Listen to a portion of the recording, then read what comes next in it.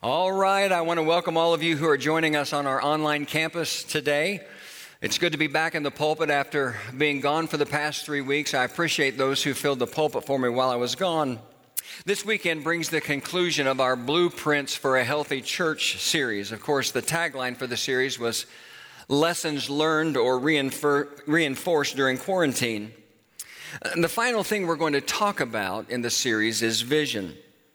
I don't think it will surprise anyone to hear that the past few months have been really difficult for a lot of churches. I'm thankful that when the COVID-19 virus struck, our church already had a strong online campus in place that allowed us to continue to worship together without missing a beat.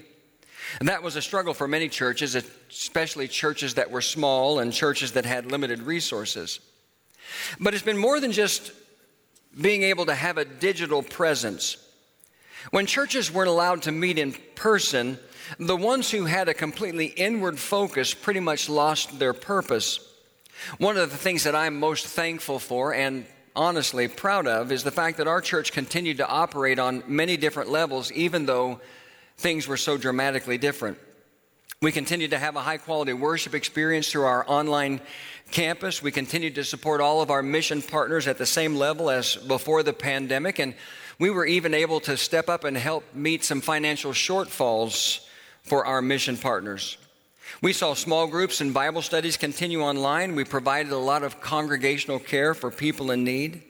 But the thing that I'm most proud of is the way our Impact Center and our Impact campuses serve so many people by providing for their physical needs.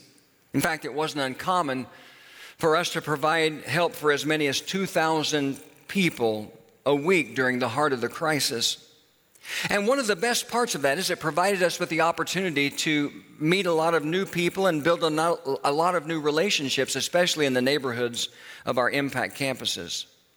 Now, at the foundation of all of that was the vision and the mission of our church. Our vision is to be a church that is locally focused and globally engaged with an undeniable impact for Christ. And our mission is to change the world for Christ, one life, one family, one opportunity at a time. Vision is critical when it comes to the local church because vision is a picture of the future that produces passion. But having said that, I've got to tell you that I can sometimes struggle with vision, and I'm just going to be completely honest now. I can sometimes struggle with vision because it's easy for vision, and remember, I'm talking about vision for the church. It's easy for vision to become more about man than about God. I remember when I was a pastor in Oklahoma. I was on the board of a local church planting organization called the Northeast Oklahoma Evangelizing Association, or NOEA for short. We planted a new church in a part of Tulsa where the man who was my insurance agent lived. And because he was a committed Christian, he and his family became a part of that church plant. One day, about 6 months after the church started, we got together for lunch. And after some small talk and catching up, I asked him how the church was doing. And he let out a heavy sigh and said, "If I hear another sermon filled with the words, 'my vision,' I think my head is going to explode." He went on to explain that the new young preacher there talked constantly about his vision for the church, but didn't seem to be interested in doing the actual work of ministry that would help the church grow. And by the way, that church plant didn't succeed, it folded. When I served on the board of directors for the Solomon Foundation, I met a lot of preachers, both young and old. We used to hold 2 pastors' conferences every year. And at the end of the conference, we would have a little golf outing just for some fellowship. After one of the conferences, I was playing golf with a guy who was leading a church of about 250 people. We were riding in the cart together, and I asked him what he thought his greatest need was at the church. And without even hesitating, he said, "More staff." And then he went on to add he needed to have a full-time children's pastor and a full-time outreach pastor. I asked him about his current staff, and he told me he had a full-time executive pastor whose job was to oversee the current staff and take care of all the day-to-day needs of the church. I asked him how much staff he had at the time, and beside himself, he only had one other full-time staff member and a part-time staff member. I said, honestly, I'm kind of surprised that a church of 250 people needs a full-time executive pastor. But he said, oh, we do, because I need to be free to focus on nothing but preaching and vision. And honestly, I just kind of shook my head and thought about how much ministry had changed since I was in a small church.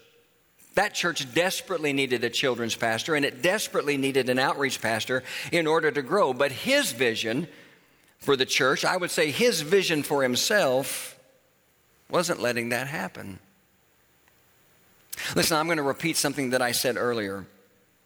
Vision is critical when it comes to the local church because vision is a picture of the future that produces passion. But vision for the church needs to be focused on God and not on man, on what God wants for the church and on what God has revealed to us about the church, His desire for the church in His Word. Let me give you one example. There are multiple times in the New Testament where the church is referred to as the body of Christ. And it's fascinating to study and understand the depth and the meaning of that truth. At least it's fascinating to me. It's the Apostle Paul who really provides us with this teaching as he writes letters to different churches and different believers. For example, in his letter to the Romans, this is what Paul wrote. This is Romans chapter 12, verses 4 and 5. He wrote, "For just as each one of us has one body with many members, and these members do not all have the same function," note this, "so in Christ we, though many, form one body, and each member belongs to all the other members." He wrote these words to the Christians in Corinth. This is 1 Corinthians chapter 12 and verse 27. "Now you are the body of Christ, and each one of you is a part of it." Ephesians 4 is one of my favorite passages from the Apostle Paul because he talks about the importance of the church growing and becoming spiritually mature. At one point, he talks about the role of different church leaders, and he mentions apostles, prophets, evangelists, pastors, and teachers. And he says that those men together, those roles together, this is Ephesians chapter 4 and verse 12, equip his people for works of service, note this, so that the body of Christ may be built. How about these final words in Colossians chapter 1 and verse 24? Paul says, "Now I rejoice in what was suffered for you, and I fill up in my flesh what is still lacking in regard to Christ's afflictions." Note this, "for the sake of His body, which is the church." I could go on, but I'm going to stop right there. Clearly, God wanted Paul, who was writing under the inspiration of the Holy Spirit, to teach the early church that they were the body of Christ. And listen, friends, nothing about that has changed. The church in the world today, this church in the world today, continues to be the body of Christ. And here's what that means. The church, which remember is all of us, both individually and collectively, the church is the physical representation of Christ in this world. It's the organism, the structure, the body through which Christ manifests His life to the world today. Let me make it really, really simple and say it like this. The church reveals Jesus to the world. That's what the Bible teaches us. That's what is at the heart of this truth that the church is the body of Christ. The church in the world reveals Jesus to the world. And while I love every single thing about our church's vision, our church's mission, and while I love our core four strategy that we try to follow, I can't think of a better vision for the church than to make it not just our goal, but our passion to reveal Jesus to the world. In fact, I think that would be the most joyful and fulfilling thing that we could do, because here's one fundamental, immutable, unchanging truth about Jesus. Jesus wants to change lives for the good. So let's reveal that reality of Jesus to the world as his body in the world today. I love the story of Cornelius and Peter in Acts chapter 10. I don't have time to give you a lot of history, a lot of background on the story, but Cornelius was the first Gentile convert in the New Testament. When you open up your Bible to Acts chapter 10, and by the way, you should go there sometime today or sometime this weekend and read through Acts chapter 10. When you open up your Bible to Acts chapter 10, then Cornelius and his family are described like this. They're described as being devout, God-fearing, and generous. But here's the bottom line for Cornelius. Because he was a Gentile, because he wasn't Jewish, the message of Christ, what we call the gospel message, the good news that Jesus came to offer a new and a better life, had not yet been shared with him. Well, all of that changes in Acts chapter 10, because what we see in Acts chapter 10 is God purposefully puts the apostle Peter and Cornelius together. God connects the two of them. And here's what happens, and I'll just cut to the chase. When Peter found himself, again, by the direction of God, in Cornelius' home, speaking not just to Cornelius and his family, but to several other people that had gathered there, this is one of the things that Peter said about Jesus. This is Acts chapter 10, verses 37 and 38.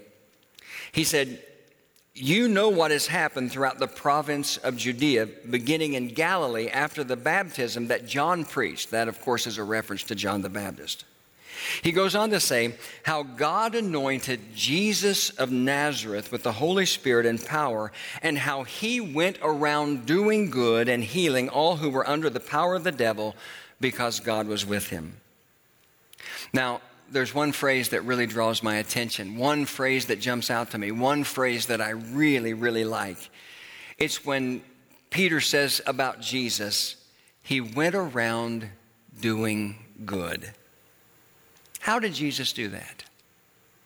How did Jesus go around doing good?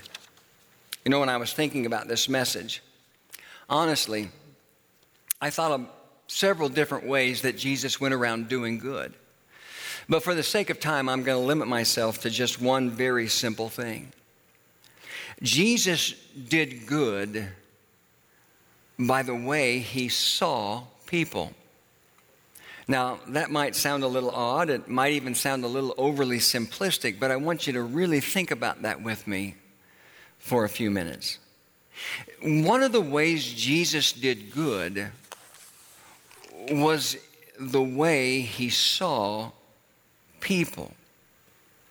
Listen, if you study the Gospels, Matthew, Mark, Luke, and John, and you really look at the life of Jesus, you will find a distinct difference between the way Jesus saw people and other people saw people. Everyday people saw everyday people.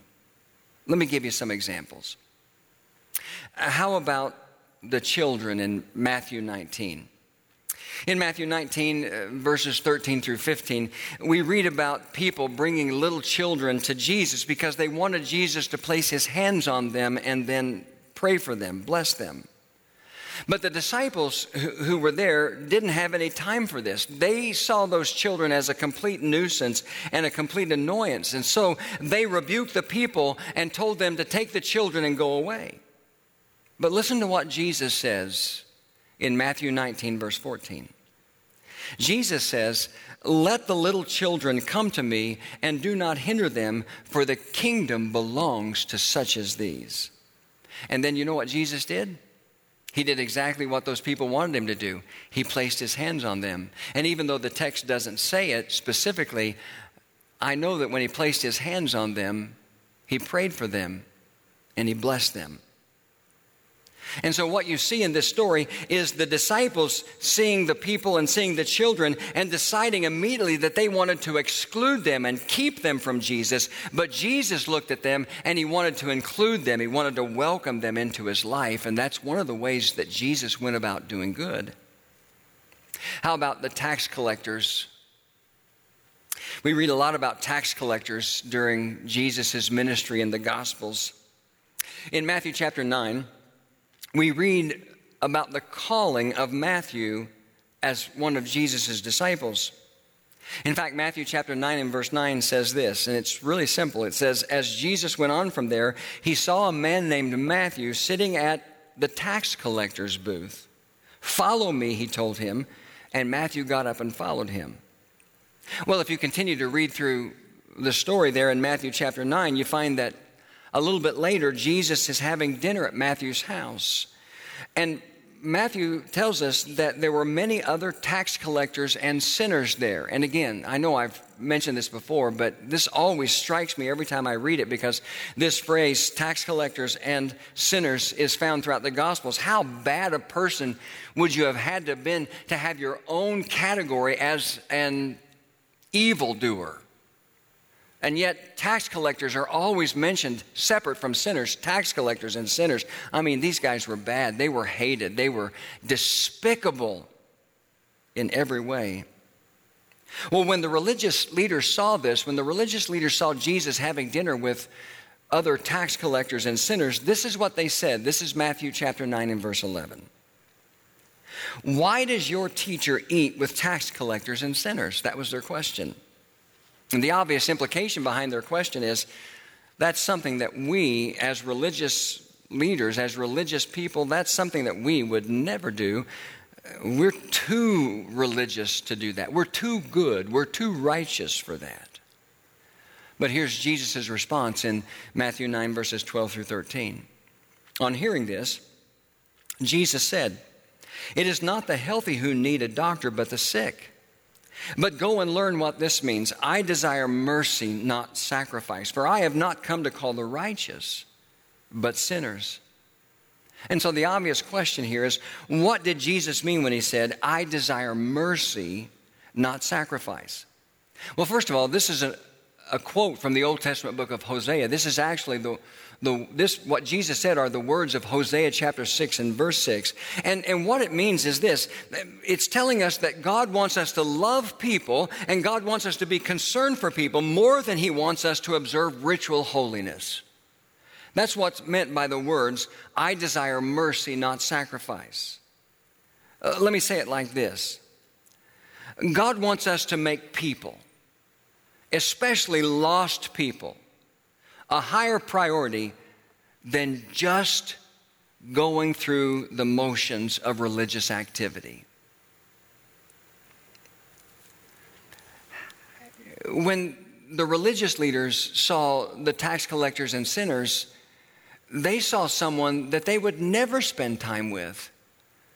But when Jesus saw them, he saw them as people who needed to spend time with him, that he needed to spend time with. The religious leaders looked at the tax collectors and sinners and immediately excluded them. Jesus immediately included them. How about the blind man in John chapter 9? In John chapter 9, verses 1 through 3 says, as he, talking about Jesus, as he went along, he saw a man blind from birth. His disciples asked him, Rabbi, who sinned, this man or his parents, that he was born blind? Now, we've talked about this before. Jesus lived in a culture that believed that if you had a problem like a physical disability or you were a beggar or you were poor or anything like that, it was because you somehow deserved it. You had done something or your parents had done something that caused you to have to suffer through whatever it is you were dealing with. And that was immediately on the disciples' minds. And so they said, Rabbi, who sinned, this man or his parents, that he was born blind? This man wasn't just a blind man, he was born blind. Neither this man nor his parents sinned, said Jesus, but this happened so that the works of God might be displayed in him. This is one of my favorite stories in the Gospels for multiple reasons, but here are a couple of them. This is one of my favorite stories in the Gospels. First, because Jesus actually saw this man. He actually saw him. Now, that might not make sense when you first hear that, but I want you to think about this with me before. I don't think anybody else even really ever noticed this man. This man was born blind, and so that means that when he got to a certain age that he had become a beggar because of his blindness. And so I'm imagining that this man who was born blind was in the same spot day after day, week after week, month after month, year after year, begging to the point where people probably didn't even notice him anymore. They just walked by. But this whole story begins like this. As Jesus went along, he saw a man blind from birth. And so I love this story because it just teaches us a lot about Jesus just by the fact that Jesus saw him. One of the other reasons, and the second one that I'll give you today that I love this story is because when the disciples noticed the blind man, they saw him as an opportunity for a theological or a religious debate. Who sinned, this man or his parents, that he was born blind? But when Jesus saw him, he simply saw him as someone who could ultimately bring glory to God. Who could ultimately bring glory to God through a transformation. And that's exactly what happened a little later in the story when Jesus healed him. This blind man, what happened in his life and how he responded brought glory to God. And so when the disciples saw the blind man, they didn't really see him, not as a person, not as someone with needs, not as someone that was loved by God. They just saw him as someone who could be the source of an argument or a debate. They excluded him from their personal lives, but not Jesus. When he saw him, he saw so much more. He saw someone who could bring glory to God. And so Jesus, by virtue of his healing this man, included him, welcomed him into his life. Let me give you one last example. And I'm going to ask you to take your Bible and turn to this story with me. It's in the Gospel of Luke in the 7th chapter. I'll give you a minute to turn there. It's a story that I've preached on here before. I can't remember how long ago it was, but it's an incredible story. It's in the Gospel of Luke in the 7th chapter, and it begins in verse 36. And the headline or the heading for this part of the chapter in my Bible is simply Jesus anointed by a sinful woman. I'm going to start reading in verse 36, Luke chapter 7, verse 36. You follow along as I go down through verse 50. Now, one of the Pharisees, and remember Pharisees were the most religious people in the culture that Jesus was a part of. Now, one of the Pharisees invited Jesus to have dinner with him. So he went to the Pharisee's house and reclined at the table. When a woman who had lived a sinful life in that town learned that Jesus was eating at the Pharisee's table, she brought an alabaster jar of perfume, and as she stood behind him at his feet weeping, she began to wet his feet with her tears. Then she wiped them with her hair, kissed them, and poured perfume on them. When the Pharisee who had invited him saw this, when the religious man who had invited him saw this, he said to himself, if this man were a prophet, he would know who was touching him and what kind of woman she is, that she is a sinner. Jesus answered him, Simon, I have something to tell you. Tell me, teacher, he said. 2 men owed money to a certain moneylender. One owed him 500 denarii and the other 50. Neither of them had the money to pay him back, so he canceled the debts of both. Now, which of them will love him more? Simon replied, I suppose the one who had the bigger debt canceled. You have judged correctly, Jesus said. Then he turned to the woman and said to Simon, do you see this woman? I came into your house. You did not give me any water for my feet, but she wet my feet with her tears and wiped them with her hair. You did not give me a kiss, but this woman from the time I entered has not stopped kissing my feet. You did not put oil on my head, but she has poured perfume on my feet. Therefore I tell you, her many sins have been forgiven, for she loved much, but he who has been forgiven little loves little. Then Jesus said to her, your sins are forgiven. And the other guests began to say among themselves, who is this who even forgives sin? And Jesus said to the woman, your faith has saved you. Go in peace. Now listen, honestly, I could spend a great deal of time talking about this story. It's a moving story. I hope it is as moving to you as it is to me. But all I want to do is focus on one really simple thing in this story. And again, it goes back to the whole premise that we've been using in this message, and that is the way Jesus saw people. Jesus went around doing good by the way he saw people. When Simon the Pharisee saw this woman, all he saw was a sinner. When Jesus saw this woman, all he saw was someone with a desperate need. Now, what's the common thread that runs through all these stories? Honestly, I'm sure that we could come up with more than one answer, but how about this one? When it comes to people, and listen, friends, I'm talking about all people. I'm talking about all the people that you and I will encounter in the daily activity of our lives. All the people we encounter in the network of our lives. We can do one of two things. We can exclude them, or we can include them. It all depends on how we see them. When it comes to the people we encounter in life, as the church, we can exclude them or include them. It all depends on how we see them. You know, Sandy and I have been away from home for about 3 weeks. The last 2 weeks we spent in Florida. We take a trip to Florida for a couple of weeks every summer. We normally will go and be there for a week, and for about another week our kids and our grandkids will come and we'll be all together.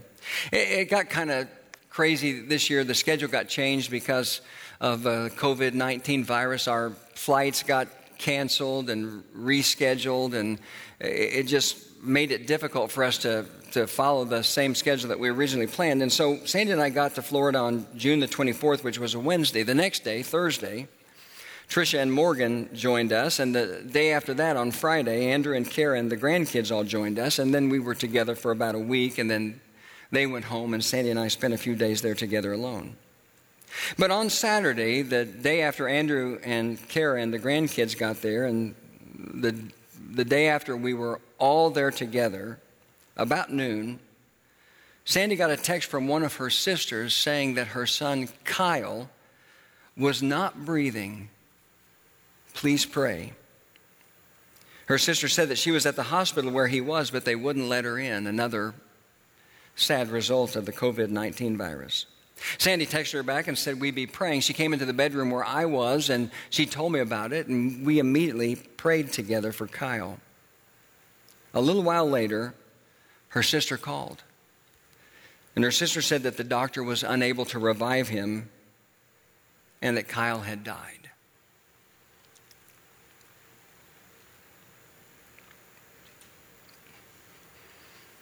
He was 33 years old. You know, Sandy and I spent more time around Kyle when he was young than when he was older. And I can tell you that when he was young, he was really a sweet boy. He and his sisters, he had 2 older sisters, would visit us in Oklahoma, and we would go on a float trip down the Illinois River. When Kyle was young, he loved to play baseball, and I can remember spending a lot of time playing catch with him, and I can remember him pitching to me. He was a pitcher on his baseball team, and he loved baseball, and I enjoyed that time with him because that's something I used to do with Andrew for hours and hours. When he graduated from high school, he went to Texas A&M University, which was something he wanted to do for years. His father was a graduate of Texas A&M, and both of his sisters graduated from there as well.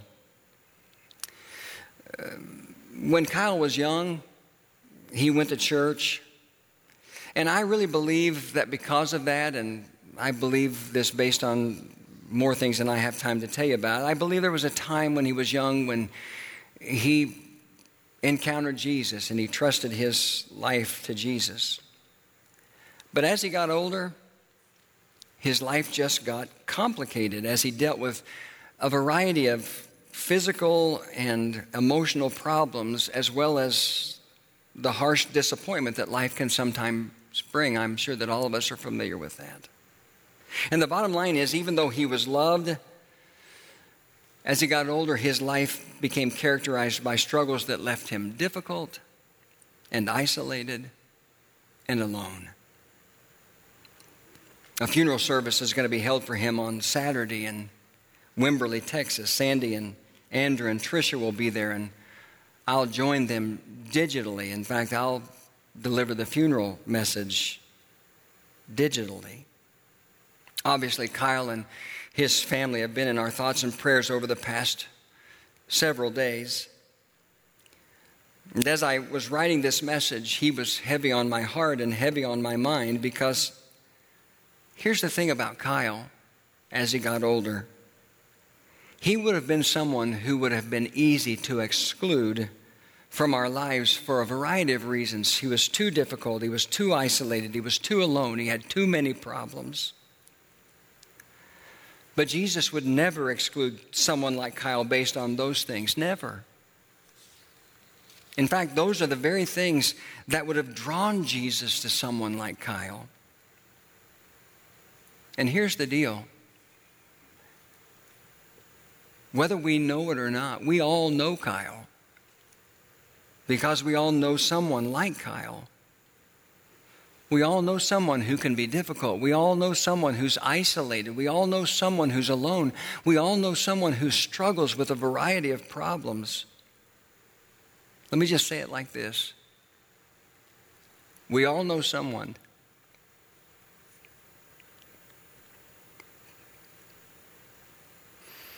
who has a desperate need.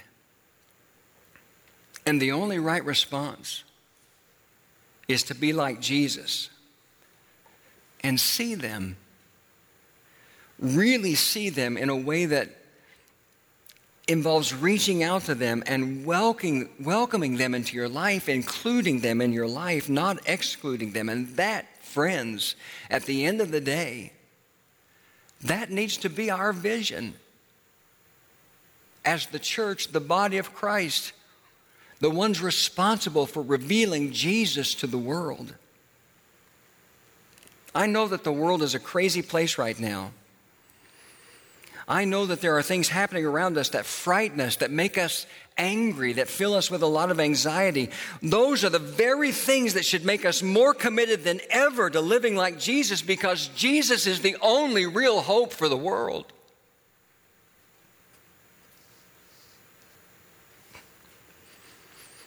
So what are we to do?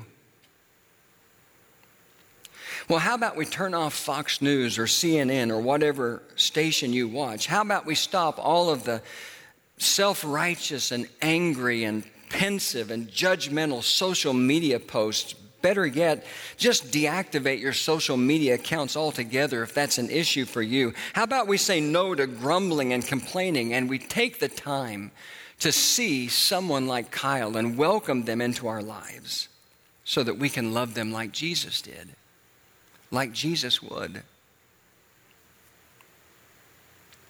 How about we quit putting it off and we identify our one life, someone who is a long way from God, and we welcome them and include them in our life in a way that just might lead to their life being changed for all eternity. Listen, I believe in the mission and the vision and the strategy of this church. I'm completely committed to all of them. But at the end of the day, there is simply no greater vision that any church can have than the vision of revealing Jesus to the world by the way we live, but more important, also by the way we love, by the way we see people, and welcome them and include them in our lives. And that is one of the strongest lessons reinforced to me over the past few months.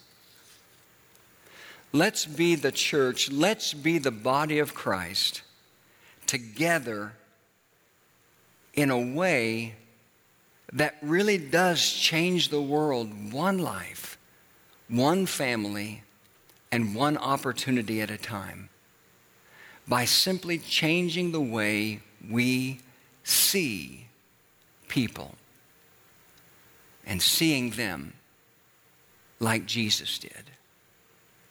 I want you to pray with me. Father in heaven, thank you so much for this time to share from your word.